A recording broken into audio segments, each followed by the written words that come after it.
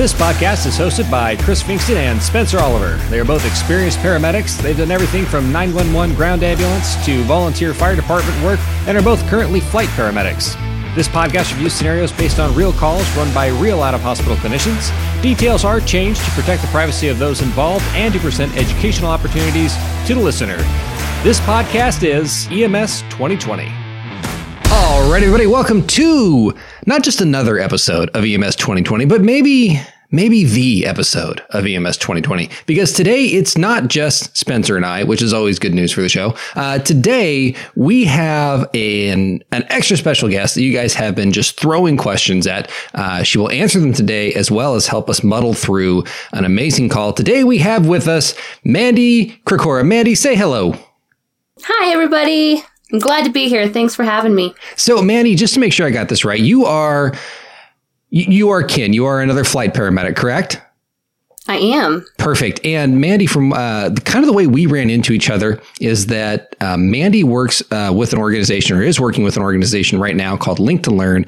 And between Mandy and Link to Learn, you guys are putting on an amazing experience in Denver, Colorado. Can you tell us just a little bit about that?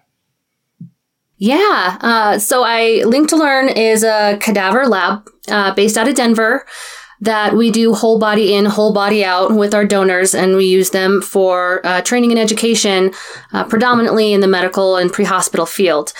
We have two beautiful bariatric cadavers right now that are getting ready to thaw out so we can use for a bariatric airway lab. So we're going to be hosting a difficult airway boot camp on these two bariatric cadavers. Awesome. That is, so one of the things, like Spencer and I have talked about this time and time again on EMS 2020, and we believe it. And that is cadaver labs are second to none. And they're hard to get opportunities, I think, for a lot of providers. So if you get an opportunity, go do it. And on top of that, you guys are bringing bariatric cadavers, which is even rarer. Is rarer an actual word? I don't know. Rarer. Is it rarer? It is now. It is now. Yeah, it is now on EMS 2020. Yeah. Yeah, it's more rare. It is even more rare. Oh, wow. Yeah, there you go. Someone cooks a lot of steaks. You know but what anyway, else is more rare? What? A bariatric SimMan 3G. Oh, no. I have my own personal opinion about a lot of the sim mannequins out there. I think they're valiant efforts, but they don't compare. They don't compare to a cadaver, because there's one thing that simulates the human body really well would be a human body. So anyway, so Mandy, I can't thank you enough for putting that on. When is this class being put on? It's going to be, we're going to be running 2 classes a day, 4 hours apiece. It's going to be April 5th, 6th, 8th, and 9th. We decided we didn't like the 7th, so we just threw it out. But that would give shift workers the opportunity to, across the week, to be able to work their shift and then potentially hit one of the classes. That is awesome. And this is going to be in the Denver, Colorado area? It is. It's going to be right downtown in the heart of Denver. And then there's going to be classes from 8 to noon and then again from 1 to 5. All right, perfect. So in April, first part of April there, everybody, in Denver, Colorado, an amazing opportunity. We will drop a link in the description of the episode as well as on our social media. Go there and get signed up. Find a way to be there. This is not an opportunity that comes around. And I would say any cadaver lab is fantastic. A bariatric cadaver lab is, it's a loss for words. It's a lottery ticket just waiting for you to pick it up. So find your way down to Denver, Colorado. And with that, Mandy, if you feel we've gotten the perfect amount of information out there, we're going to move on to some Q&A. Absolutely. I'm ready. All right. Perfect. So we asked everyone to ask questions. We kind of asked them to focus on airway and airway focusing they did. So our first question is going to come from John Henley. So John asks, he says he has recently read about EMS providers using a pediatric bag valve mask for all age groups, including adults, as a way to prevent overeager personnel on scene from over ventilating. Mandy, what do you think about that? Because Spencer and I have talked about this and we've heard about it. I'm not the hugest fan. I see some limitations, but I'm really curious what you have to say on it. Yeah, I think, do you use Buretrolls, or are you familiar with Buretrolls? Oh, yeah. Yeah. Oh, yeah. Yeah, we are. So this is the airway equivalent of a Buretrol. So when you use a Buretrol, it is a pre-designated volume for fluid so that your fluid can't escape or get away from you. It's kind of a safety measure, a stopgap. And I feel like the pediatric BVM in use on adults and bariatrics as well is kind of that airway equivalent. My understanding with the pediatric BVM is that, this is sort of a system implementation. They don't want providers to cause barotrauma because they're going to go in. We all know we're all amped up. We just took someone's airway, or we're having to BVM somebody, and they're squeezing just the crap out of the bag, trying to, oh God, the sats are down at the 60s. So I have to, breathe for them for 30 times a minute, really fast, right? Big honking breaths. Chris described it as the goose alarm that overpressure alarm. And they're just squeezing the crap out of it, trying to, to get those sats up, or, the end tidal down, or whatever the situation may be. And so it seems like this is a system change to stop providers from doing that. What are your thoughts on that? I absolutely agree. I think that it's a safe maneuver to try to use a smaller reservoir bag on your BVM. But what we're essentially doing is we're dumbing it down. We're dumbing down the equipment to the provider to make them feel better, more comfortable with not overventilating, rather than training the provider up to the equipment. There's been thousands and thousands of cases where using an adult-sized BVM has worked just fine for tidal volumes and rate. You're going to be responsible for a tidal volume and a rate regardless what you have in your hand. But I also think that with the reservoir being much smaller, yes, it could potentially be adequate tidal volumes, and it could be a lung protective strategy. But if your patient is requiring higher tidal volumes, or a little bit more than the pediatric reservoir can provide, then that will just right from the get-go be self-limiting. Oh, I agree with you 100%. I guess I feel it's kind of like a system that's saying, I have less faith in paramedics to do this properly, so I'm just going to take the option away. And it's one of those things where, I understand, if you have a lot of cases of pulmonary barotrauma that's being caused by adult BVMs, I get it. But to me, the solution is to get out there and train, not take away an option. And I think I think it's one of those things where we're leaving one area of risk and jumping right into another without really addressing what the problem is. Absolutely, and we're only taking one element of it, and we're hyper focused on the volume of it. But how many agencies out there actually use PEEP valves with their BVMs? Because It's going to be a lot more difficult to create that barotrauma. You can bag the crap out of them and squeeze every last milliliter out, and you can have the guy that's roided out squeezing the bag, and sure, you could potentially create barotrauma, but many agencies are still not actively using PEEP valves on their BVM every time. It's really going to be up to the capability of whoever is delivering the ventilations. And I think training is a solution, not creating a smaller reservoir for us to squeeze, because I think that we'll naturally try to kind of overcompensate for that and squeeze a little bit harder because it's smaller. So are we really gaining any progress there, or are we just kind of changing the equipment a little bit, and then we're going to find a new way to mess the lungs up? Oh, absolutely. Don't worry. We always like to innovate in EMS. Provide me a way, and I will find a way to fuck up the call. That's why I'm here. I think this is actually probably a good segue then into John Hanley's next question. And to me, this is kind of going to go right in that training pocket. Should providers move towards supraglottic airways as a mainline airway due to low success rates with traditional intubation? Ooh.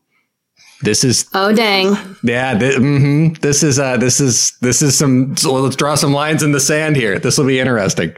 Yeah. Are you team SGA or are you team intubate? Let's go. Yeah. I'm team ETT. I'm team intubate all the way.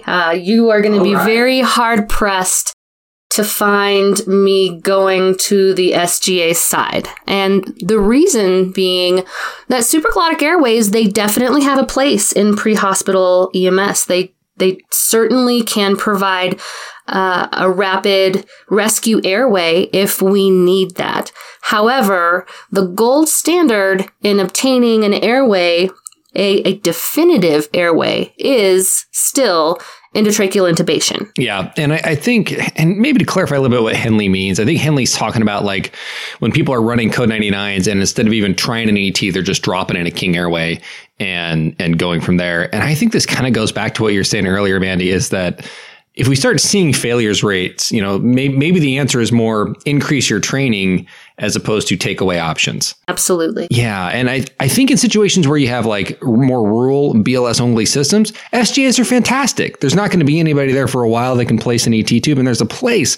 But I think in a lot of situations, because the struggle that I have had with SGAs is they work really great on mannequins, but almost, and this is my personal experience. I don't have a study on this one. But it just seems that whenever I drop an SGA, there's always this, is this working kind of thing? Like, are we getting chest rise? I still don't have any sats. Is this thing doing anything? Is the balloon staying inflated? And it's kind of one of those things to where I just don't get the good comfy feeling versus when I place a tube, it's in the trachea. I've never had an appropriate placed tube and not, well, I'm not going to say that. I have had tubes I've had to troubleshoot, sure, but it is a more rare occurrence to me. And that's where I see taking the option away, taking an intubation away as an option entirely, I think is a bad route or yeah. My stance on this is that there's probably a good number of cases where an SCGA, or excuse me, an SGA works fine. Like, it's like, yeah, this wasn't really this doesn't necessarily need to be an airway issue or whatever. Like it fits and it works just fine. But there are situations in which ETT is preferable, like burn patients. Oh yeah. Patients whose airway is like swelling shut, like with, like, if you're having to do exactly, those sort of situations, you don't want to be like, well, all I have is a thing that, nope, that won't work now. Yeah. Well, and then think about your facial trauma patients as well. SGAs and facial trauma, are not the greatest in my experience, because pretty much what you end up doing is you have bleeding into the upper airway, and then pretty much you just seal that bleeding in there, and it's not going to go down the stomach. It's not going to come out their mouth. So it's just going to go only into the lungs, and that's no good either. Sure. Absolutely. Yeah. Absolutely. Right. And you're right. The answer is not to give us a piece of equipment that's easier to use so I can feel better about myself. I think the answer is, if there is a high level of missed intubations, then that's a training issue. Right. It may not be an education issue, but it's a training issue. And that needs to be addressed. Well, we're a rural area. We don't run that many calls.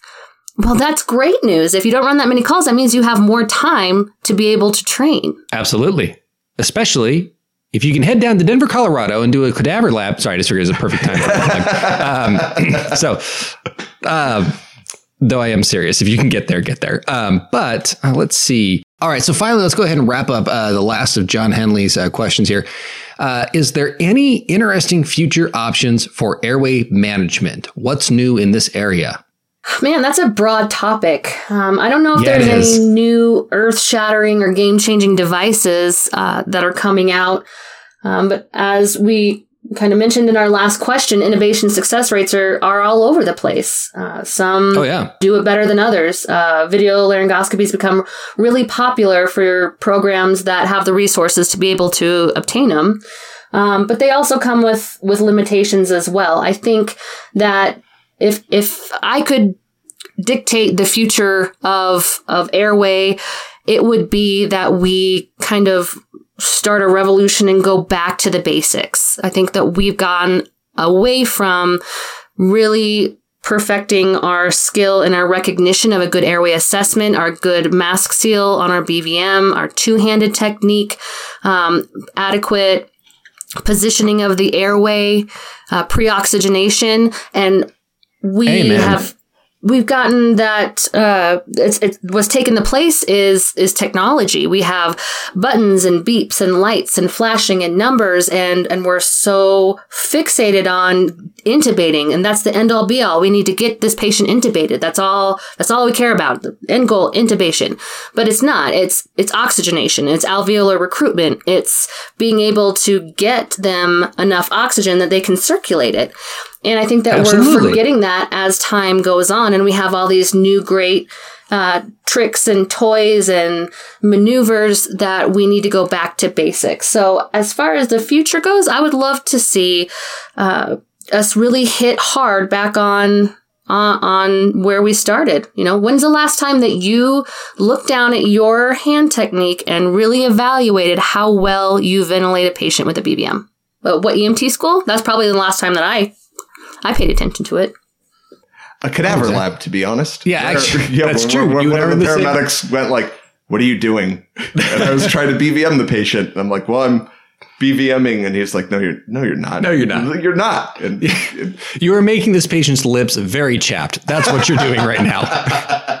You are not ventilating this patient. And to be honest, I was surprised. I literally could not get a seal on this. On this. It's not really a patient because they're dead, but in the scenario, it's a cadaver. Yeah. I couldn't get the seal on it, and it really kind of reinforced that two-person assisting. There's kind of two questions I want to do together, but let's skip a little bit because we're talking about going back to basics and talking about hand techniques. Here's a question from Ashlyn Odell. It says, from a female standpoint, intubation is a little difficult. It's hard maneuvering a heavy head with a tiny blade. What are some tips you have for blade manipulating and successful intubation? Boy, I can't think of a better person to answer that question than you, Mandy.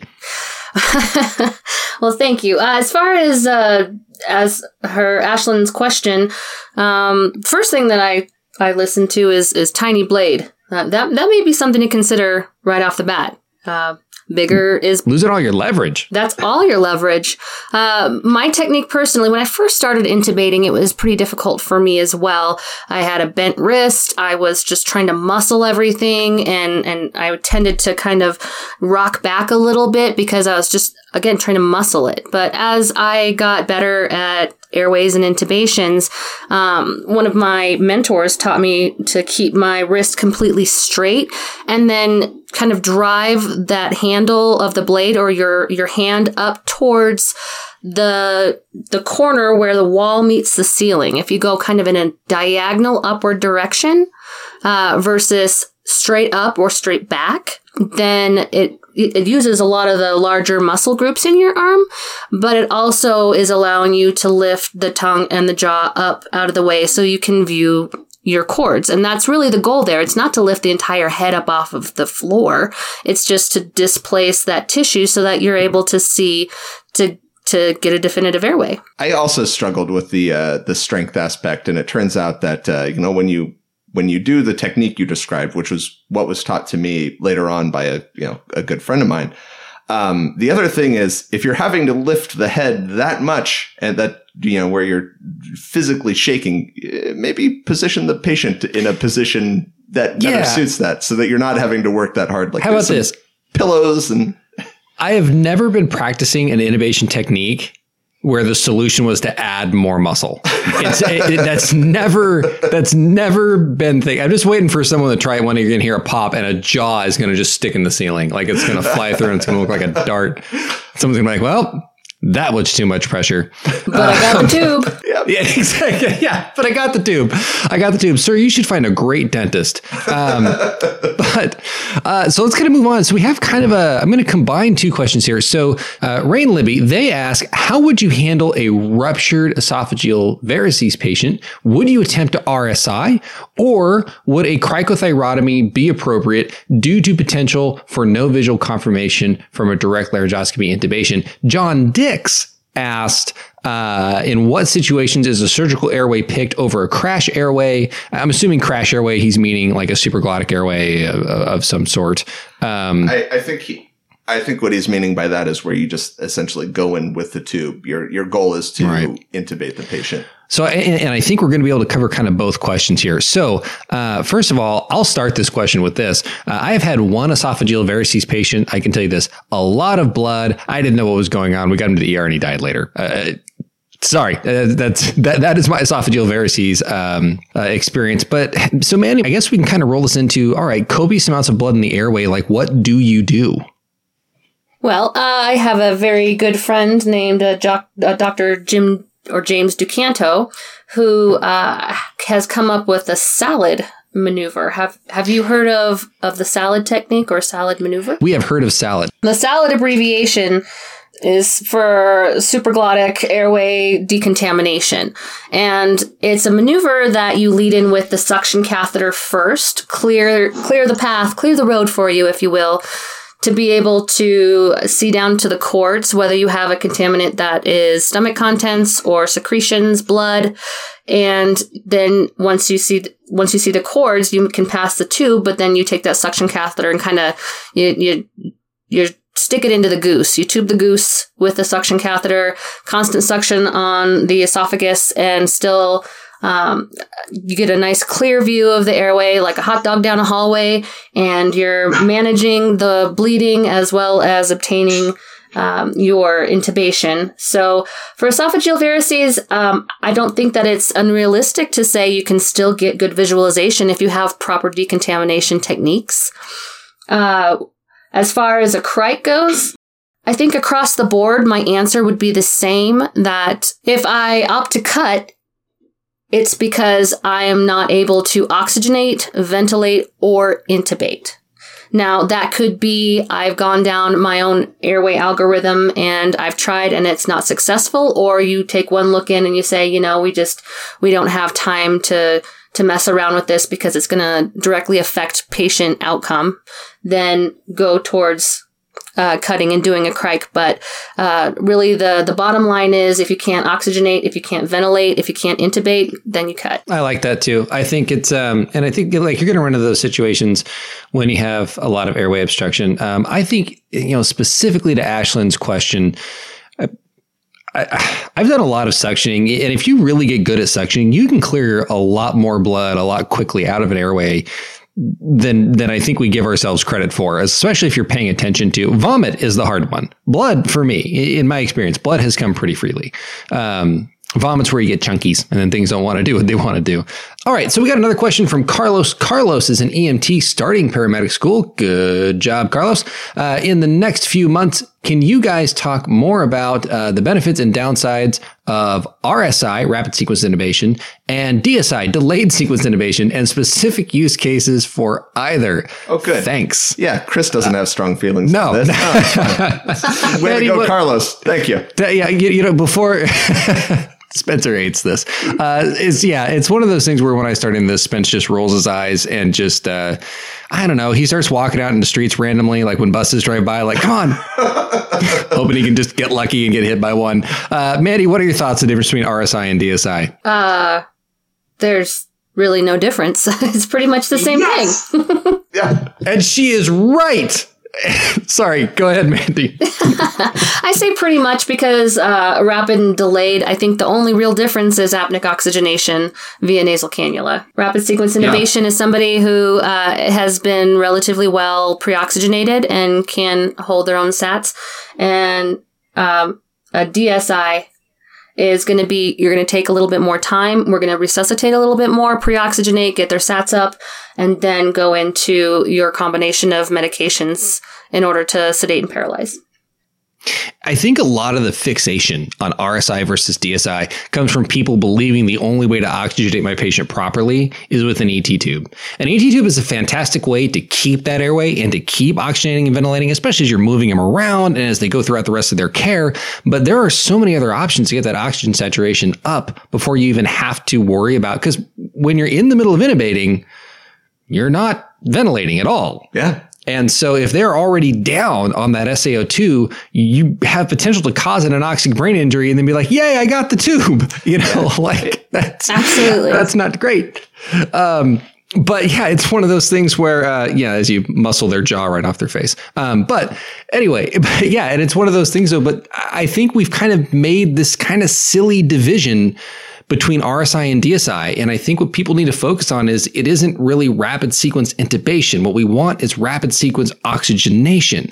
Get them oxygenated first, then roll into your intubation. If they're already oxygenated, great. You don't have to do those steps. You can skip them. But if they're not, then you need to slow it down and get them oxygenated. Okay, I'll calm down. Preach. Hallelujah. Oh, amen. Oh, we got an expert to agree with me. This is amazing. Today's a good day. Benefits are going to be that you can take over the patient's airway. That if somebody that you historically hadn't been able to intubate unless they went into a respiratory or cardiac arrest and do a crash airway, we can now control it a little bit better to be able to secure an airway. Downsides to it, of course, are going to be patient condition, adequate resuscitation prior to even putting a blade in and intubating, making sure that their blood pressure is good, making sure that they're not hypoxic, that their sats are at least 90% or better. We need to recruit those alveoli to be able to circulate and exchange O2 and CO2, because chances are if we're taking over their airway, that they've become atelectatic for some reason or hypoventilated. And so we need to get them back up to a feasible number on their SaO2, 90 and above. Downsides would be if you miss the tube. If you can't get it and you start to ventilate, well, now you've just paralyzed your patient, and that's going to paralyze everything, all of the openings, including the orifice to your stomach. So you stand to fill the stomach with a lot of air as well. So I think that any time that you put your hands on your patient with the intent to secure or take over, assume their airway, then that becomes your only job at that point, is to get it. Yep. So, if you go into it not saying, hey, I'll give it the old college try, I'll see if I can get the tube, they may be anterior, I don't know. That's one of my favorites, because name me an airway that is not anterior. But if you... Right. If you go in with the mindset that you are going to get this tube, whether it's by, the plan A, plan B, plan C, plan D, or plan E, you're going to get the tube. You're going to get the airway. I think you usually end up being pretty successful at it.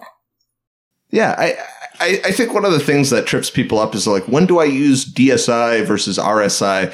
And it really is that like pre-oxygenation aspect. Like if you can pre-oxygenate the patient prior to giving any medications, then you don't need to DSI. But if your patient's like hypoxic to the point where they're combative, or they're just, combative because of, their combativeness, like whatever condition is making them combative to where you cannot oxygenate the patient, then DSI is a good option to invoke there, where you give them a sedating dose of ketamine and you control that airway, and then you get those sats up so that you can intubate. Like that's the only piece that where DSI is cool, where it's helpful, where it might be helpful to have people, to have that kind of pathway laid out, I guess. Absolutely. And our patients are not suffering because we don't intubate. Our patients potentially are suffering because of the hypoxia. The hypoxia is going to kill them, not that lack of a tube. Yes. Thank you. Thank you so all much. Right. You know what? Show's done. That's all I needed out of this, was just to hear that. That's all good. See you guys. No, I'm just kidding.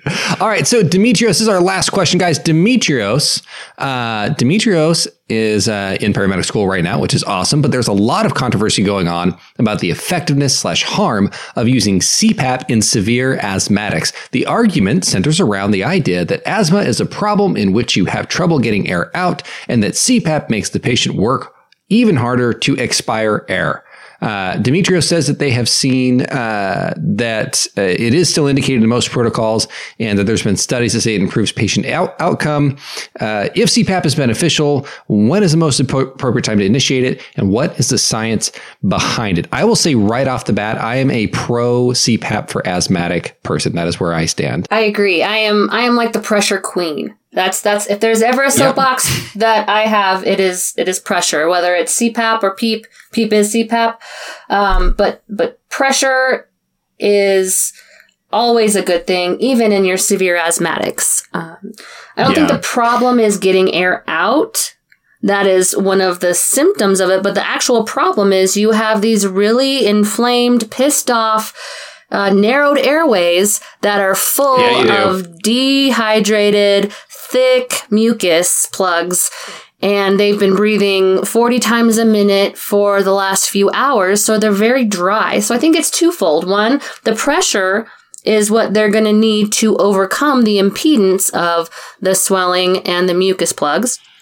but they're also going to need their inhaled beta agonists as well as a lot of fluid. They've lost a lot of fluid just in their tachypnea. So rehydrating them will loosen up some of those mucus plugs, as well as the pressure will overcome that impedance and will start to recruit alveoli again. So I'm absolutely an advocate for CPAP in asthmatics, knowing how to treat the asthma attack, knowing which different parts to really focus in on. And I am a big proponent for the pressure and for the fluid. But yes. CPAP in severe asthmatics all day, every day.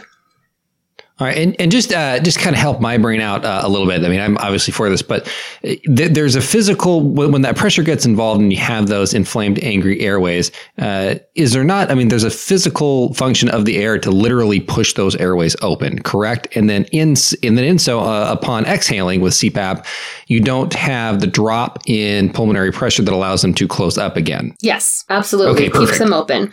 All right. Well, Mandy, thank you so much for answering all those questions. Are you good to stick around and help us get through a call? I suppose I could do that. All right. Perfect. So with that, we do have a call today, and Spencer's going to bring the words. Yes. I brought the words a few times recently, and apparently that was a few times. That was enough. And so it's on to Spence. Back to Spencer now. All right. Well, this call takes place in an area served by a private ambulance company staffed with a medic/EMT combination. This unit is backed up by a large fire department staffed with ALS providers. The fire department responds to almost every call an ambulance would, though the ambulance providers are pretty well established as the PIC on every medical call. So, a call is dispatched around 7 p.m. for an early 60s female reported to have an altered mental status. Additional notes: the 911 caller is one of the patient's roommates who states that they called home to check on the patient as the patient was unusually tired this morning. They report that the patient answered but sounded very sleepy/confused. Okay. At least enough to alarm them to call 911.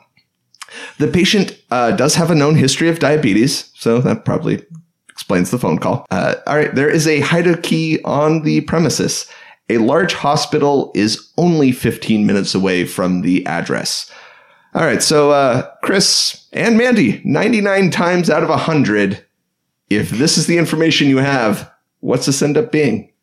Oh, I don't know about you, Mandy, but I'm thinking sleepy person with diabetes is probably a low CPG. That's always my guess going in. Cold and clammy, give them candy. Absolutely. There you go. Ooh, what? I like that. I had never heard that before. This is the most quotable episode ever, too. Hot and dry, give them eye. Cold and clammy, give them candy. Oh, man. I just need to walk around places cold and clammy and get free candy. I think it is the Pacific Northwest, so it likely is raining every Halloween. So that checks out. That rule fair. Checks out. Yeah. All right. Yeah. No, low blood sugar seems like it'd probably be the thing. Anyway, the ambulance and a fire engine arrive at the residence. The residence is a suburban home in an average suburban neighborhood. The team makes their way up a short but steep driveway. They locate the hide key and then head in through the front door into a split-level house. All right, there is a small set of steps leading into the living room, and there, in the middle of the room, in a large easy chair, sits, or rather sleeps, the patient. This is a huge easy chair with all the extra cushions, several layers of towels on the seat and on the back, and right next to the chair is all the necessary accoutrements, like the nearby trash can, a small table with a cardboard box filled with vanilla Ensure, TV remote, laptop computer, etc. To me, that is always the sign, the sign that there are mobility issues, or maybe this isn't the greatest house in the world, is whenever there's a trash can in an atypical place, like the middle of a living room. That to me is just one of those things where I walk in, I'm like, oh, I see that. There's medical history going on here. There is something going on. Have you ever looked in that trash can? It consists of very few things. It's going to be Kleenex for one. You'll have Kleenex, and then you'll have a random thing that doesn't feel like it belongs in a trash can, like a mag light, like a perfectly good flashlight. To the point you're like, If I pulled that out, would it work? I mean, I'm not going to, because I want to know what happened to this flashlight that someone would throw it away. Like, was someone just like, no, batteries need changing. Fuck it, get a new one. You know, and like that was it. Yeah. Or anyway, those are my key indicators. That like the trash can in the middle of the living room is a key indicator that something is askew for me. Oh yeah, she lives there. She lives in that chair, doesn't she? Yeah. Oh, yeah, exactly. I will step over a dead body as if it's nothing, and then I will see that and think that's the weird thing, the trash can in the middle of the living room. Yeah, I think the thing is that if you've been in EMS for, like, I don't know, more than a week at this point, you probably have seen this chair. Not this chair, but a chair just like it. I can smell with it. A patient who will fit. Exactly. She calls so much. To a patient who will fit this next description.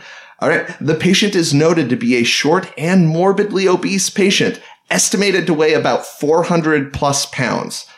She looks possibly pale in the low lighting of the home, and she appears to be sleeping peacefully in her chair. Her breathing, quote, looked normal, and we'll put a pin in that point. The lead medic on this call, we're going to call Bob the Builder, kneels down in front of the patient and touches her shoulder, waking her up. The patient opens her eyes and appears confused, but pretty unperturbed by the number of uniformed people that have just suddenly appeared in her home. Bob the Builder introduces themselves, tells the patient why they are there, which is essentially, your friend called us to come check on you. They were really worried and said you weren't feeling well this morning and that you haven't been answering their calls. The patient nods drowsily and says, I'm just tired. Can you tell me what day it is? And the patient shakes her head no. Can you tell me where you are? The patient is asleep. Bob wakes her up again and asks her again. And she says, well, I'm at home. Do you know what year it is? And the patient takes a moment, but does give the correct year. So while Bob the Builder starts moving on to construct his history of present illness, the team and the fire department and his partner kind of jump in and participate and start obtaining vitals. So here are the vitals. The the patient is 90% on room air for their SpO2. Heart rate is 90. It's sinus rhythm, but with a wide QRS. Blood pressure is triple question mark over triple question mark via the non-invasive BP cuff on their monitor. Did they hit the button at least 7 more times to try and see if they could get a good number? Dude, you know. And then just implicitly trust whatever shows up? I mean, as long as the number looks reasonable. Yeah. Go for it, right. As long as it means I don't have to do anything. Respirations are recorded as 26 shallow and non-labored. And this is kind of where I want to bring in that point, just because somebody's not breathing like doesn't mean that they're not breathing fast. People can very quietly breathe very fast, like surprisingly, like really shallow, low tidal volume breaths. And you're like, oh, that doesn't look that fast. And then you actually kind of take a moment. And if you take the time to just kind of really look at it and count it, then you'll kind of go like, oh, they are breathing kind of fast. Okay.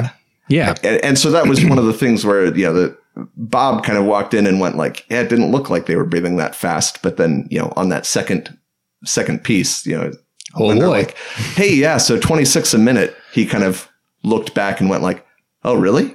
Huh. Oh, yeah, she is breathing fast. Anyway, so skin is recalled as being warm, pale, and dry, and a CBG is taken and drumroll. Okay. 170. Okay. So, Chris, Mandy, what are you thinking at this point? I got to put the candy away. That's not the problem. Not the problem. Just eat the candy. Chris is in the background. All right, Mandy, it's all you. Chris is in the background eating his candy. Hey, did anybody just get any lung sounds at this point? They did not get lung sounds. They did not get lung sounds. Okay. The first thing that comes to mind for me is you've got this great description of the house and where she's sitting and the trash can and the mag light and all the things. But for a morbidly obese patient, I find many times they have sleep apnea. Just the physiology of the obesity can cause that. So is there a CPAP machine around? And so sleeping can oftentimes be a lot more musical. So for quiet respirations that are shallow and rapid, that's something that I would want to explore a little bit more. Yeah, see if that, because to me, what I'm seeing here is I'm seeing an inappropriate SaO2. I mean, 90% is not the lowest that anyone in this room has ever seen, of course, but 90% is one of those things where you're like, something is askew here. And so for me, I think it's like the third episode in a row that I've kind of brought up my general approach. To me, like at the basic level, the chief complaint here is an altered LOC. So I usually start with like my first thing is, does it have fuel supply? Does the brain have fuel supply? And that's going to be blood pressure, oxygen, and CBG. And the CBG is fine. The blood pressure, we have no idea because it's just question marks, but the heart rate's 90, which isn't crazy.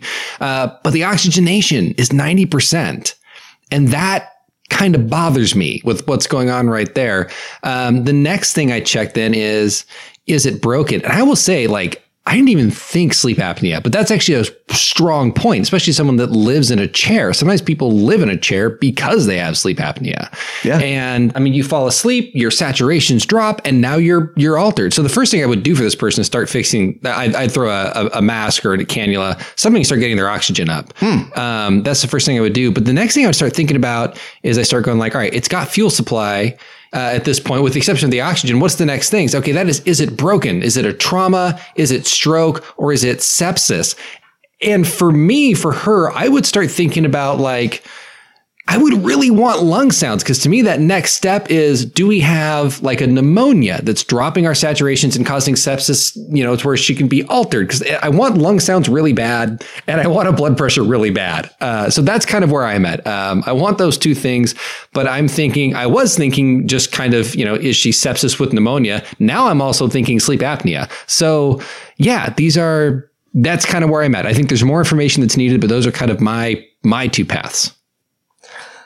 All right. No, those are great thoughts. I don't know. I didn't follow up with the listener who emailed us with this regarding a CPAP device, because frankly, it never even occurred to me. So it sounds like maybe I should get a different co-host on the show. Sounds like Andy. I'm kidding. All you'll have to do is put up with his DSI-RSI rant like every time we record. So if you're good with that, we agree. I we just record episodes. Hop beer. So if I could get one or two of those, I'm in. Yeah. All right. Perfect. Nice. Yeah. And we actually have an Hops update. We got the beer. We'll have more on that later, but we got the beer. It's true. It is a great day. All right. So, there they were, fire all around them. All right. An EMT in the department sets out to try and obtain an auscultated blood pressure while Bob the Builder works. A department medic starts scribing for the scene and gets his hands on a medication list, neither of which Bob remembers for the story. Thanks, Bob. Thanks, Bob. Someone also put a nasal cannula on the patient. Thank you to that person. And this, by the way, is what ends up being what Bob put together in terms of that HPI. All right. So the patient's chief complaint is of being sleepy. She denies any pain. She tiredly reports that she felt weak when she woke up today and that she's just been very tired and sleepy all day. He notes that she does sleep through some of the questions, or at least dozes off shortly after answering some of the questions he's asked. Ooh, what about pupils? Sorry, did they check pupils yet? They did not check pupils. Okay, dang it. Proceed, sir. All right. She denies any falls or trauma. Bob asks about illness or infection, and the patient denies any. She denies any shortness of breath, nausea, vomiting, and she also denies taking any narcotic pain medications. Okay, well, that was my next guess, but I thought that might be on your list. And and if someone says they don't do narcotics, then by golly, they don't do narcotics. Definitely don't. Yep. Just that one medicine, that narcotic that starts with D. Oh, I love that. Yeah. I love giving.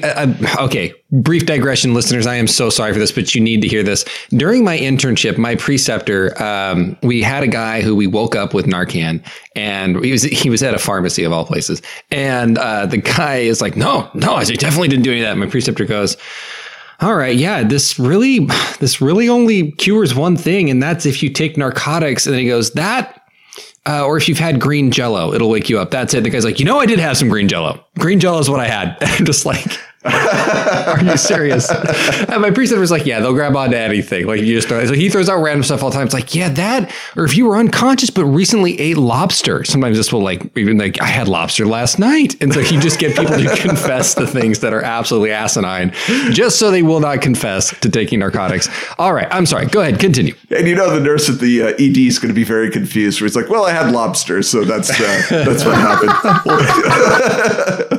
Just like, what? Yeah, exactly. Anyway. All right. So the scribe medic, lazily dubbed by me as Scribe, tells Bob's partner, Wendy, that they don't think the patient will fit on a stretcher. By the way, if they take this patient to anywhere else but emergency hospital, emergency room, I'm going to be disappointed with your level of creativity going on. They opt to contact dispatch and request that a bariatric ambulance come to the scene. Okay. And so Wendy agrees, and an ambulance with the bariatric stretcher and lift setup is sent for, and the ETA is about 30 minutes, and they are coming code 1. So no lights, no sirens.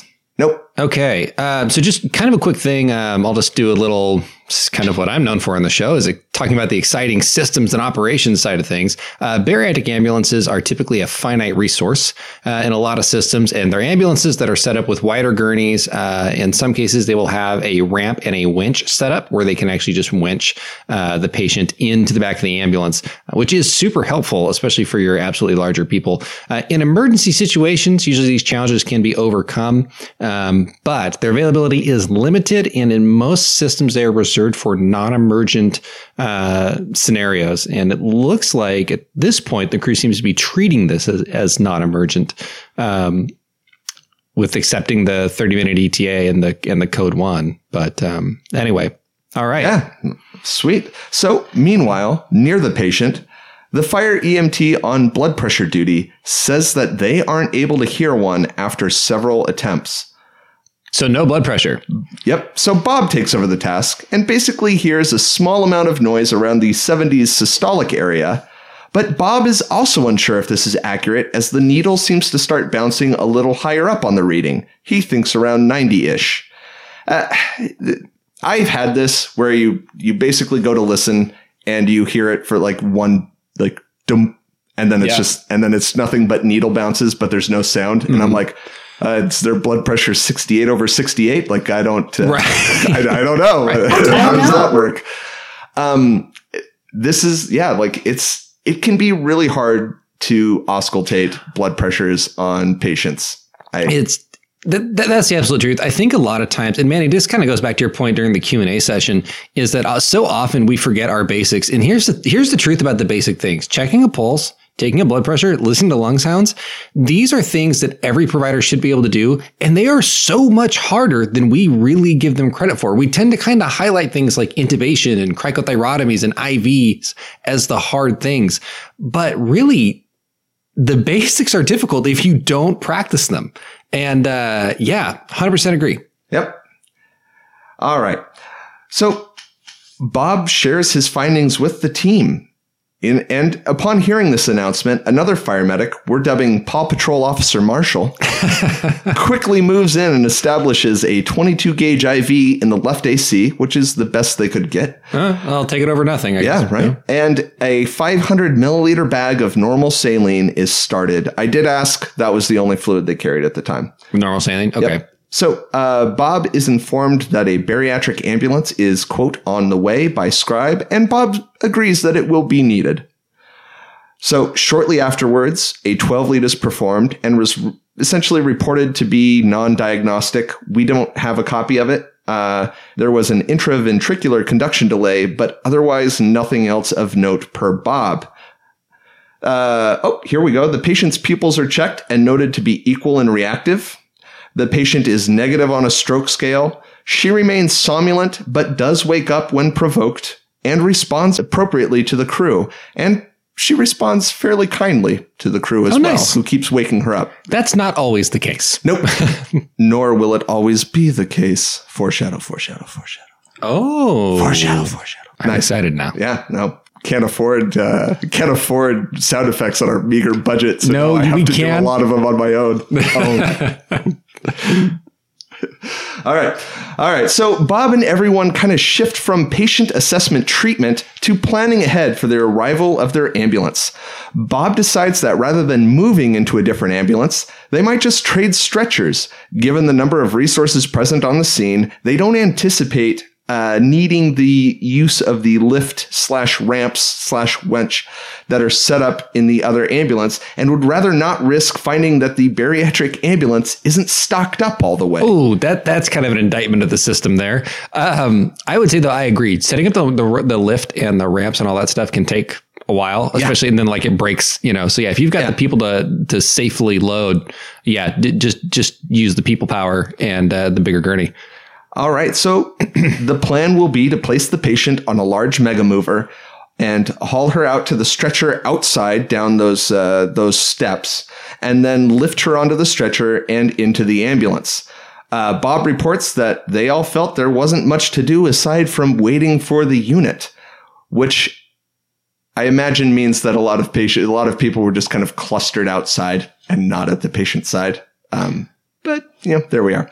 So Bob is still outside talking with the scribe and Paw Patrol Officer Marshall when the ambulance supervisor arrives with the bariatric rig. And by the way, the estimated time from planning to ambulance arrival was about 10 minutes. So Bob stays outside and explains their plan to the supervisor, and then they go and fetch the stretcher. Scribe and Paw Patrol Officer Marshall go back to the patient and prepare to move her from the chair to the mega mover. Once the stretcher is in place, Bob and the supervisor head back into the house.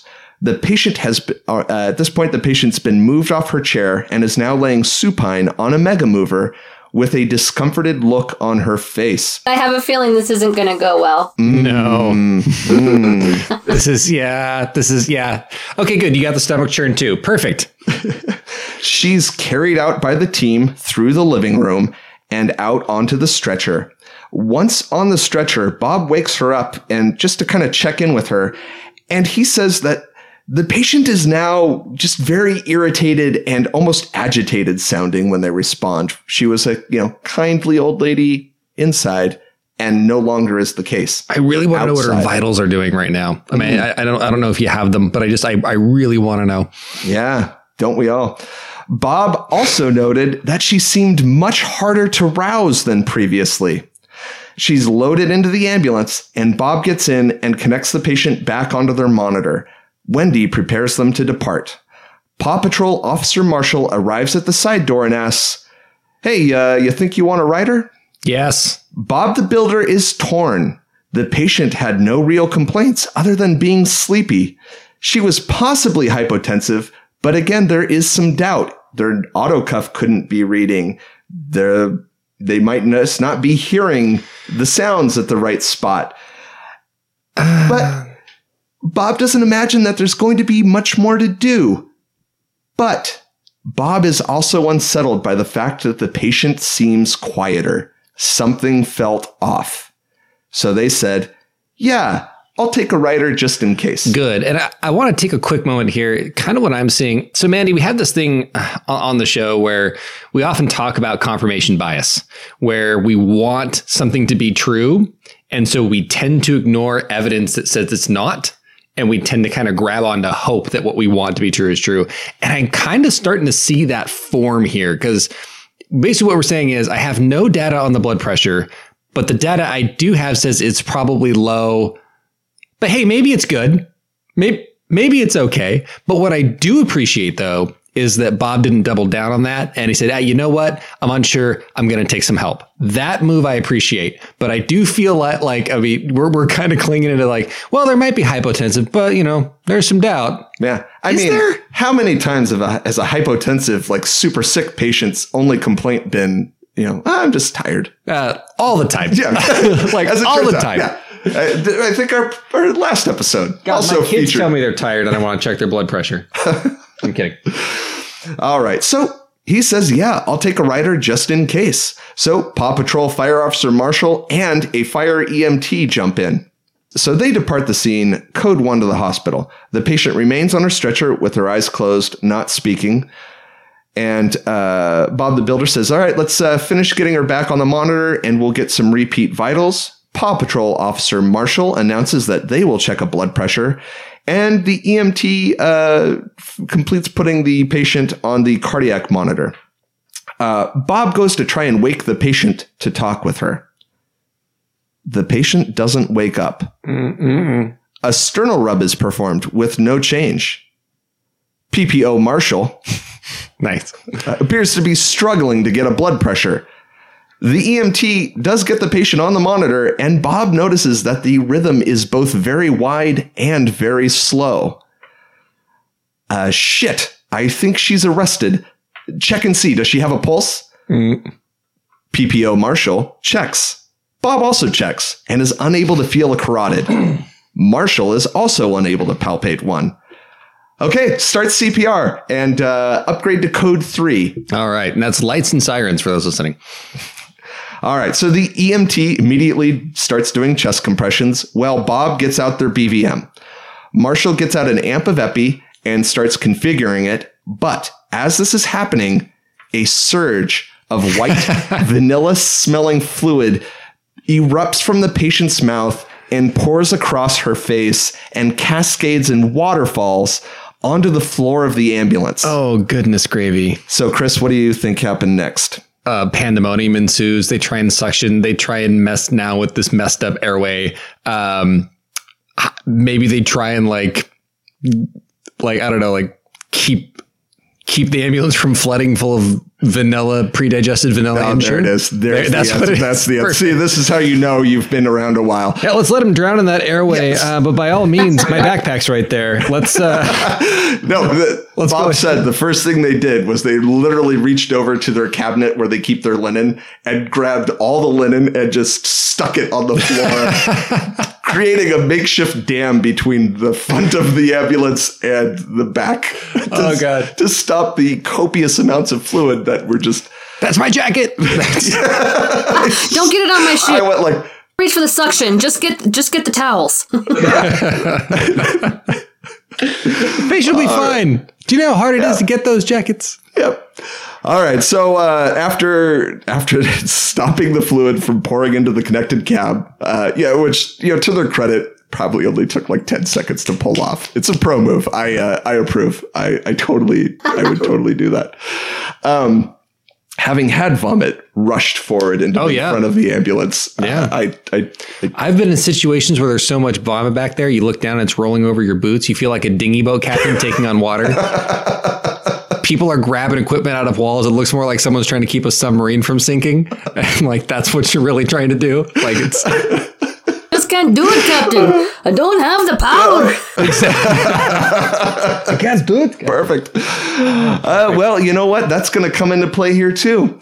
So Bob then grabs the oral suction device and tries to suction out the patient's mouth, but to no avail. He's probably at a Yankow, not a Decanto. That's probably the problem. Definitely the case. The flow of vomit just appears endless. So epi was pushed, CPR continues, but Bob is alarmed by the amount of fluid that he is suctioning. A solid minute has gone by with no change, and Bob feels that, oh my God, we need to deliver a breath to this patient, but we can't because there's all this fucking vomit that is still pouring out. Yeah. And they said, Bob says, I know we're not supposed to suction this long, but it won't stop. And Bob says that to the group. And aside from basically like a sympathetic shrug, there are no other ideas offered. CPR continues. Bob does not feel that he could successfully intubate the patient just based on her physique, based on the fact that the airway is completely filled with this white fluid vomit. They would also be having to use a DL laryngoscope as they do not have video laryngoscopy or why am I struggling over that word? You're doing a great job though, bud. They don't have emphasis on the wrong syllable. Exactly. Unsure of what to do. I am 90% certain I've made that same joke on this show. First of all, she agrees with my rants. And I'm going to do that job saving Dr. House moment where Dr. House in that one episode fired the guy who just, immediately hit on all his kind of rants. And then at the end, the guy's like, Dr. House goes like, hey, you know why I had to let you go, right? And the guy's like, yeah, you don't need two of you. Just saying. Yeah, there we go. All right, fair enough. Sorry, Mandy, you're out. Just kidding. Unsure of what to do, Bob stops suctioning. He grabs the king airway that they have and proceeds to place it in the patient's mouth, hoping, and I'm curious, Mandy, what your thoughts on this are after this, that the distal balloon will stem the vomit once it's been inflated. Instead, what happens is Vanilla Ensure just pours out the top of the king airway with every compression. Bob then retrieves a tracheal suctioning tube and goes ahead and sets that up. And by the way, while this is happening, Marshall and the EMT have switched roles. So he's essentially like NG tubing this person in a way. So he's got an ET tube in the esophagus and he's putting a suction catheter down that ET tube. He has a king airway. Or OG, I guess. King airway. He's got the king airway in the patient's mouth. Okay. And Vanilla Ensure is essentially coming out the top of that. No matter what. With every compression. And so he's just trying to suction that off and... it's not working. No, not working. All right. By the way, while this is happening, Marshall and the EMTs have switched roles. They've continued to do the code stuff. And Wendy has actually helpfully called in report over the radio on behalf of the crew. Stellar move, Wendy. Way to go. All right. While suctioning is occurring and their canister was filling, because that was sort of one of my things, I was like, well, is the suction actually working? And they're like, no, it filled the canisters. The canister was filling. It just felt like it might as well not have been. Bob described it as essentially, it felt like trying to dry off with a wet towel while standing out in a downpour. Okay. Visual. Bob again comments about the lack of being able to deliver a breath to the patient due to the airway obstruction, but at this point doesn't know what else to do. The fluid at least has stopped pouring out the top, but the airway is still so saturated with fluid that they don't even know if they can deliver a breath to the patient. They continue to suction, and then after what seems like an eternity, they try to deliver a breath, but it just sounds incredibly wet, juicy, and they're unsure if it's working. They did use an end-tidal CO2 device, but it almost immediately became saturated with the fluid and just didn't work. Oh, wow. Not too long after, by the way, the transport was about, they estimate 7 to 10 minutes with their recollection, with CPR starting just a minute or two in. So 5 to 7 minutes of not delivering a breath to the patient. They arrive at the emergency department. They turn over care to the ED staff who continue CPR. The crew immediately reported the trouble they were having with the airway. The ED doctor is able to suction and then uses a glide scope to secure the tube. Bob believes that the patient did survive, at least to go to the ICU, but no follow-up was available afterward. I'm guessing, though, given the description here, the outcome is likely poor. Yeah. Either a hypoxic event or the lung injury from all the fluid, from all the vomit, essentially just going in there. Because I know lungs like one thing, and that's air. Yeah, and they do. They don't like Vanilla Ensure. Chocolate would have been all right. But. Right. Let the peanut butter chocolate's where it's at. Here's the worst part about this call right now for me. Is that I actually use a vanilla protein powder that I don't know if I can anymore. I think you've taken that from me. So Manny, so to me, there are some issues kind of like from the start, to get to this point. I'm not sure we ever had to get to this point of a bad airway, but Manny, I've got to pick your brain about the airway management of this bariatric patient here, because I mean, we had Ensure vomit everywhere. The medic didn't want to suction. How would you, if this was your patient, kind of walk us through how you would have tackled this? Sure. Well, even before attacking the airway itself, I think a couple of good talking points to keep in mind with this particular patient is, one, positioning. She has made it a full-time job to be in an upright position. She lives in that chair. That's true. We're getting her out. We're on the Mega Mover. We're laying her flat. Physiology of the morbidly obese patient will tell you that added tissue and organs and extra weight on the chest is just one of the components that you need to take into consideration when positioning the morbidly obese patient. That's a great point. So it's almost like their airway problems started way before she ever vomited. Absolutely. And so we take somebody who is dependent on being upright and laying them flat when they already have some level of altered level of, or some degree of altered level of consciousness.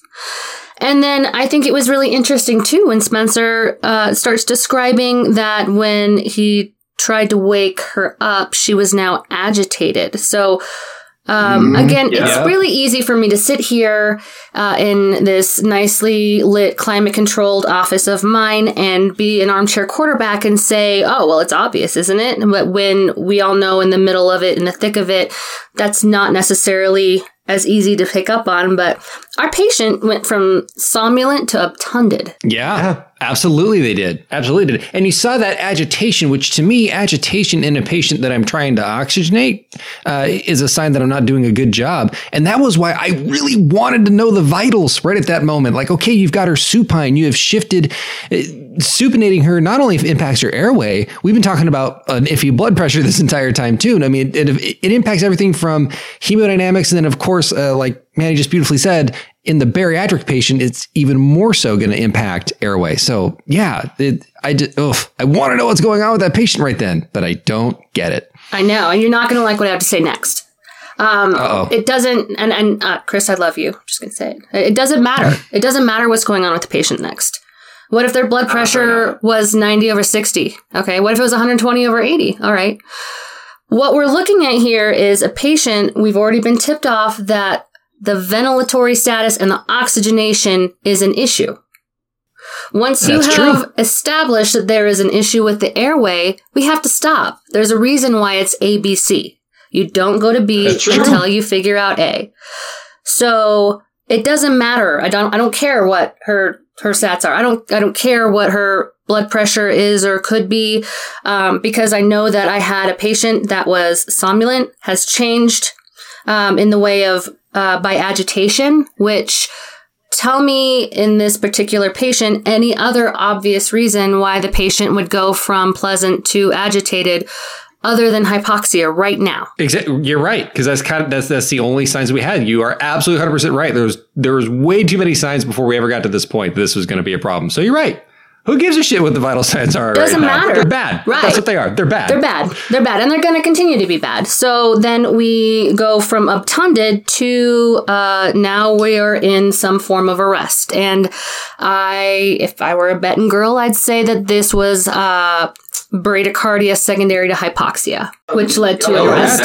You had an irritable heart, does not want to beat. Right. And it's already got a prolonged... I think you had mentioned that there was a widened QRS. So we have some issues already, some impedance with repolarization. We already have some issues going on. And now add on top of that, she's not feeling great and she's not breathing very well. So we lay her down flat. She's sleepy. She won't wake up. And despite all of the agitation and trying to get her to wake up, she won't. And we check and she is she doesn't have a palpable pulse. So we start resuscitation. That's great that it's, but the first thing that I would do as the copious amounts of free flowing Ensure is coming out would be immediately heads up. I'm going to put her up. I don't want her flat. Yeah. I want to displace that weight off of her chest.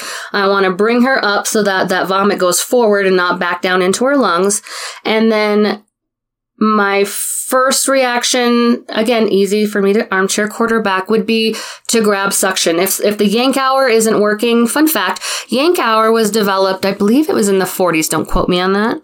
But it was designed for the operating room, and it was to gently remove clots off of the tonsils during a tonsillectomy. Ah, I did not know There's that. There's nothing about what we do in our airway management that's gentle. No, there isn't. Even if it is completely liquid, that's not enough of suction to be able to keep up with the volume that she's producing. So pulling the yank hour off and just using the hose, it's not ideal, but I'll tell you, I've only done 2 or 3 tonsillectomies in the field.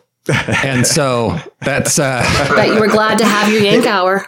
Yeah. Mandy, here's a question for you. So the patient had to be moved out of the house.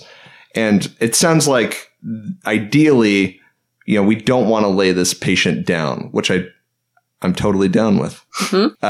But how would you suggest in an ideal world, what would be the best way to get the patient out to where we're not laying them flat and adding all that pressure and preventing that, gas exchange, which then contributes to the hypoxia, which then, presumably contributes to the patient's demise. Absolutely. Much to the chagrin of everybody. Sure. Maybe an extra person up by the head. So you've got 3 up on the head that they can maybe tilt it up just a little bit. It doesn't need to be a drastic move, but we need to have gravity work with us, not against us. And I think it's also there's another point here. I mean, we all know that sometimes you're in the field, sometimes you got to be like, look, maybe this is suboptimal, but it's the only way I can get her out. My problem, though, is the paramedic at one point, kind of left the scene and talked to the supervisor and then came back in to find her supine. So I start worrying about like here's the thing. If you have to do that where her head's going to be at a less than optimal angle, minimize that time frame. Like minimize it. Like, sure. Okay, basically the moment she's not going to be in this position any longer than she has to be. So the moment we move her to this, we're moving out the door so we can sit her back up again. Yeah. And that would be like my 2 cents. And then Mandy said, if you can get someone else just to put up on the head or even throw some padding between the Mega Mover and her. I know it's a canvas, but I mean, you can still try and influence that in some way. Yeah. Right. Yeah, exactly. No, absolutely. Now, here's a question. Let's say they did those things. They still get the patient out. She's still, we'll say we tried that. We tried keeping her upright. Didn't work. We get her out there. And now she's at the point where she's arresting. You have that cascade of Vanilla Ensure. This episode brought to you by Ensure. If it's going to be Ensure, make it vanilla. Oh, no. Better for your lungs. So you're saying all right, so at this point, don't do CPR, just sit the patient upright, get the tube off if the yank hour is failing, which, fun fact, it does. It's going to. It's going to. And just try and suction that up. Now, that'll seem counterintuitive to the, hey, CAB, right? Sure. Well, and you can do both. He has an extra rider, right? So he brought somebody with him. So go ahead, start compressions. That's great. But my job now is I am wholly honed in and focused on the airway. So that starts with positioning. It starts with the actual head itself or ramping the patient, putting something underneath their shoulders and potentially the back of their neck so that their ear is better aligned with their sternal notch if they're more flat. But heads up CPR, we've heard of that. It's been bounced around throughout our industry for the last few years. But keep that head up. Allow gravity to work in our favor. And then very aggressive with the suctioning. If it's coming out faster than you can do anything, you can't give a breath, then, we can't get to the B. We're still at A.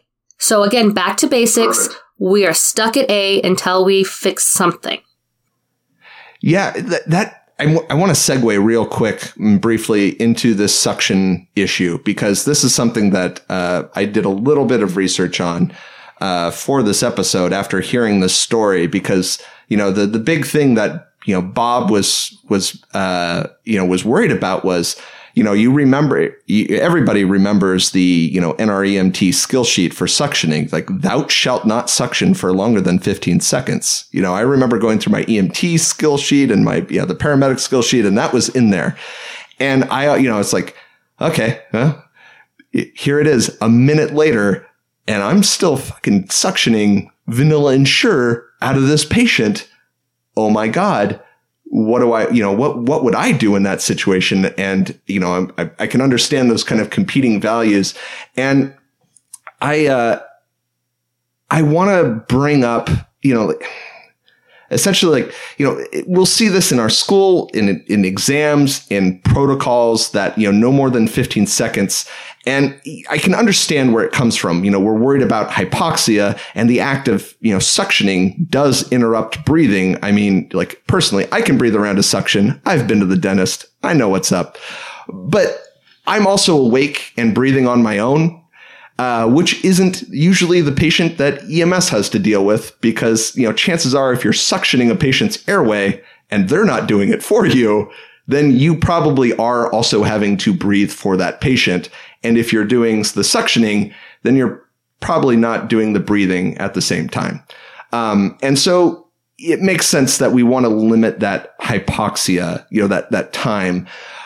But this is a weird fucking rule, and I'm going to stand by that. Okay. And I think the rule sucks. And if they'd stopped suctioning, there was no way they were going to get air into the breathing, into our lungs. And again, all that, the sweet kicker is just all that, that sweet, sticky vanilla Ensure. It's wonderful. Go out and buy a crate today. Which is going to be thick, and it's going to be viscous. It's not going to be real watery and fluid. It's going to be more difficult to suck up. And it's going to just go right into the lungs if you don't suction it. And then she's super dead anyway. Hey, do you think if you're shopping on Amazon and you go to buy like Ensure, it's like customers also bought trash can for living room, Kleenex, like that kind of stuff. You can just buy it all as a pack. Does the Maglite come as well? Yeah, exactly. Yeah, your garbage Maglite, that's in there too. Take it right out of the box, put it in your garbage. It's already there. So I guess the point is the medic was worried about the length of time they had to suction because of this arbitrary rule. Right. And they felt a pressure to move away from suctioning and try putting a king airway in, which, I give them credit for thinking of that. The distal balloon, maybe it doesn't seem like it did, but boy, it was sure worth a shot. Sure. But here's the thing. Dan Limmer is a paramedic, renowned EMS speaker, expert on EMS education. Actually does he does a thorough trashing of this rule. Good. So I like it already because it matches my own beliefs. And so here it is. And he's a lot smarter than me. So I was like, this smart guy says this thing. He has a post titled Suctioning in the Real World. And basically his take is that educational institutes shouldn't teach shitty dumb, those are my words, rules like don't suction for longer than 15 seconds, but instead teach critical thinking regarding the task. And he breaks it down like so. Hypoxia is bad. Suctioning contributes to hypoxia. Stomach contents in lungs will kill patients. Thus, the rule would be suction quickly and efficiently to remove vomit or secretions before ventilating. And that would have been, I think the thing here is, positioning definitely, that heads up position that you talked about, and just continue suctioning. There was no reason that he couldn't have just left the suction catheter in, like in the salad technique, and Absolutely. Then tried to stick something around the king airway, or intubate if the cords become more clear, with the better positioning and the suctioning. But gosh, and there's several different ways that you could remedy that. But I agree with him absolutely. Suctioning is not going to kill this patient. Hypoxia is. So we got to figure out a way to interrupt this persistent hypoxia. Absolutely. And I think this is just to kind of circle back to our listener question earlier. This question this whole call is basically a really long way to say Mandy's right. Because this is another thing where a supraglottic airway, had you been in a system because there are systems out there that have gone to SGAs only, that we do SGAs right off the bat. This is a prime example of an SGA being placed and not having any impact on the patient whatsoever. If anything, it made things worse by essentially just trapping secretions, buckets upon buckets of Ensure in this patient. Vanilla Ensure, now with essential nutrients and added iron, in this patient's airway. Right. But critical thinking would have been very, very helpful in this case. Again, armchair quarterbacking. You're absolutely right. getting the suction down and kind of getting it down towards that left side, the bottom left side, and continuing, burying that suction down into the esophagus. If I can't see the trachea right away, I've got a bougie. Hopefully, potentially you could have a bougie. You could blindly insert. Oh, we love the bougie on EMS 2020. I just start with the bougie. That's why I start. I preload my bougies with ET tubes because I'll be dead honest. When I first started out in the field, I was not good at intubating. I failed at it. It's kind of like when Spencer started out in the field, he was terrible at 12 leads. He's now probably one of the best people at 12 leads that I know. I would probably take my 12 lead from my physician to Spencer just to make sure that doctor's right. He's You'd really be making a mistake. Sure, yeah, by all means. I like how you're preloading your bougie with a tube rather than loading your tube with a bougie. I like it. I dig it. Fair enough. Yeah, fair enough. Yeah, exactly. I mean, you don't know the kind of bougie that Chris is using. It's literally one of those giant crayons that they give to kids. It's a novelty item. Right. So, all right. Well, I kind of want to bring up one other point about this call. And I think that there may have been potential in this call. And I think Mandy hit on it with positioning right off the bat. But I think even if we go before that, I think there was some missteps. And that is that Bob, Mr. Builder, as I'll call him, I didn't see a ton of reassessment. Now, I know, like Manny brought up a great point. When we lay this person flat and the agitation was present, you really didn't need to know what the vitals were. You knew, like you knew that they were going to be bad. But there was even kind of a part where I felt like the patient's kind of sitting around for a long period of time. And there's some key things that we just never got. The big thing right off the bat the patient should have gotten while they were sitting up is some lung sounds. And it's like, hey, we can't really get a blood pressure. And then when we did get one, it was probably low. I mean, to me, like this could have been a patient, and I don't know. And unfortunately, we don't have the follow-up. This could have been a patient that could have had an pneumonia and could have been septic, hence the low blood pressure. Hence, you have these other things, and then you have something you can treat. It could have been someone that had, sleep apnea because they've been sitting in their chair all the time. They fell asleep. Their hypoxia got low. But there are things that we don't know about this patient that maybe had they been addressed appropriately first off, we would have never had to go down the vanilla Ensure fountain road. And and I feel like, to me, that was kind of the critical piece missing from the beginning, is that we did not do our initial assessment needed to be more thorough. And then there needed to be some form of reassessment before we decided to lay this person flat. 500 of saline that they gave to the patient who, well, I heard it at 70. Right. Didn't have an effect and was presumably septic. Because I imagine that was what I read throughout all of this. It's like, warm, pale, dry skin. Yeah. Shitty blood pressure, sleepy.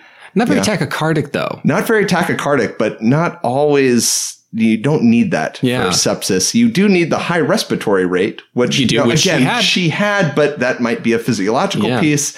I was thinking sepsis. Yeah. In which case, she probably needed way more fluid to keep a perfusing pressure. So, and then I think Manny hit it on the head. I think this person was teetering there, and then we went ahead and positioned her poorly, caused hypoxia, and now she's coded. Yeah. And so I think that's kind of what I think is going on. Manny, how do you feel? You feel that's a good candidate for what may happen? Absolutely. It's really easy to be in the moment and say, we'll let this ride for a minute. Let's see how she does. Let's see how she does. They had a 10-minute waiting period for the bariatric ambulance to arrive. So they had 30 minutes. Well, they had 10. There was 30 minutes was the original ETA, and then I think there was a little time spent. I don't think it ended up being 30 minutes that they were on scene. Oh, okay, my bad. But no, I mean, they didn't time. Yeah, they had time though. They had all the time. Yep. So my first question would be, why is she so sleepy? And so maybe some further indication or some further investigation, at least, into why she was so somnolent. It's really easy to forget about the physiology of the bariatric patient when we're task saturated. Absolutely, that's a good thing. We've talked about task saturation as well. I mean, it's absolutely true. There's too many things to get a handle on, and that's why triage is so important. Not just in MCIs, but also in your brain. with that, I think we have arrived at the end of today's episode. Mandy, is there anything else you'd like to say about this patient or airways or this call? I think that if airway becomes the number one issue, then we can't really progress in our skills and assessment and our treatment and our transport until that's addressed. Now, whether that's concurrent or everybody stop, let's just take a second. Let's figure out what's going on. She's now combative. Laying down isn't good for her. So let's stop for a second. Let's kind of regroup. Let's figure out what we need to do to manage the airway, and then we can move forward. Absolutely. I think that is a beautiful summarization of what needed to be done on this call. So with that, I do want to remind everybody that in the Denver, Colorado area, there is going to be an amazing opportunity coming up in April. Go practice bariatric airway management on actual bariatric cadavers. I can't emphasize enough how amazing experiences in cadaver labs are. Mandy, if you could let us know again the dates and times of the classes. Yeah, absolutely. This is going to be April 5th, 6th, 8th, and 9th. There's going to be a morning opportunity from 8 to noon or an afternoon opportunity from 1 to 5. And we will be plumbing at least one of the donors to vomit. I was going to do some windshield wiper fluid and some food coloring, but after this episode, I'm thinking I might go buy some Ensure. Yeah, vanilla Ensure. That's where it's got to be. That's right. All right. And just to remind everyone, that is called you are putting on the Bariatric Airway Boot Camp, correct? That is correct. Yes. Awesome. Perfect. Well, I think it's going to be an amazing experience. That's where people need to go. Mandy, thank you so much for joining us, answering our listeners' questions, and actually adding some legitimacy to this show. You know, someone with a little bit of knowledge and experience there other than these two yahoos doing it. I don't know about legitimate, but I sure appreciate you giving me the opportunity to nerd out for a little bit on airways. Hey, anytime. And if we can ever get you back on the show, we're going to do it, okay? Sounds great. With that, everyone, thanks again for listening. If you don't already, why not? Follow us on social media. We are on Facebook at EMS20/20. We are on Instagram at EMS2020show, and you can send us an email with your tales of success or woe to EMS2020podcast@gmail.com. With that, Spencer, awkwardly take us out. Oh. Yeah. I'm killing this now. You have so many relationships in this life. Only one or two will last. What are you go reading? Through all the pain and strife. Oh, I know. Then what you he's turn reading. your back and they're gone so fast. Oh, yeah. Okay. And they're gone so fast. Yeah. Bop. There it is. Ba-da-ba-da. Boo-da. Da-ba-da-da. Oh, yeah.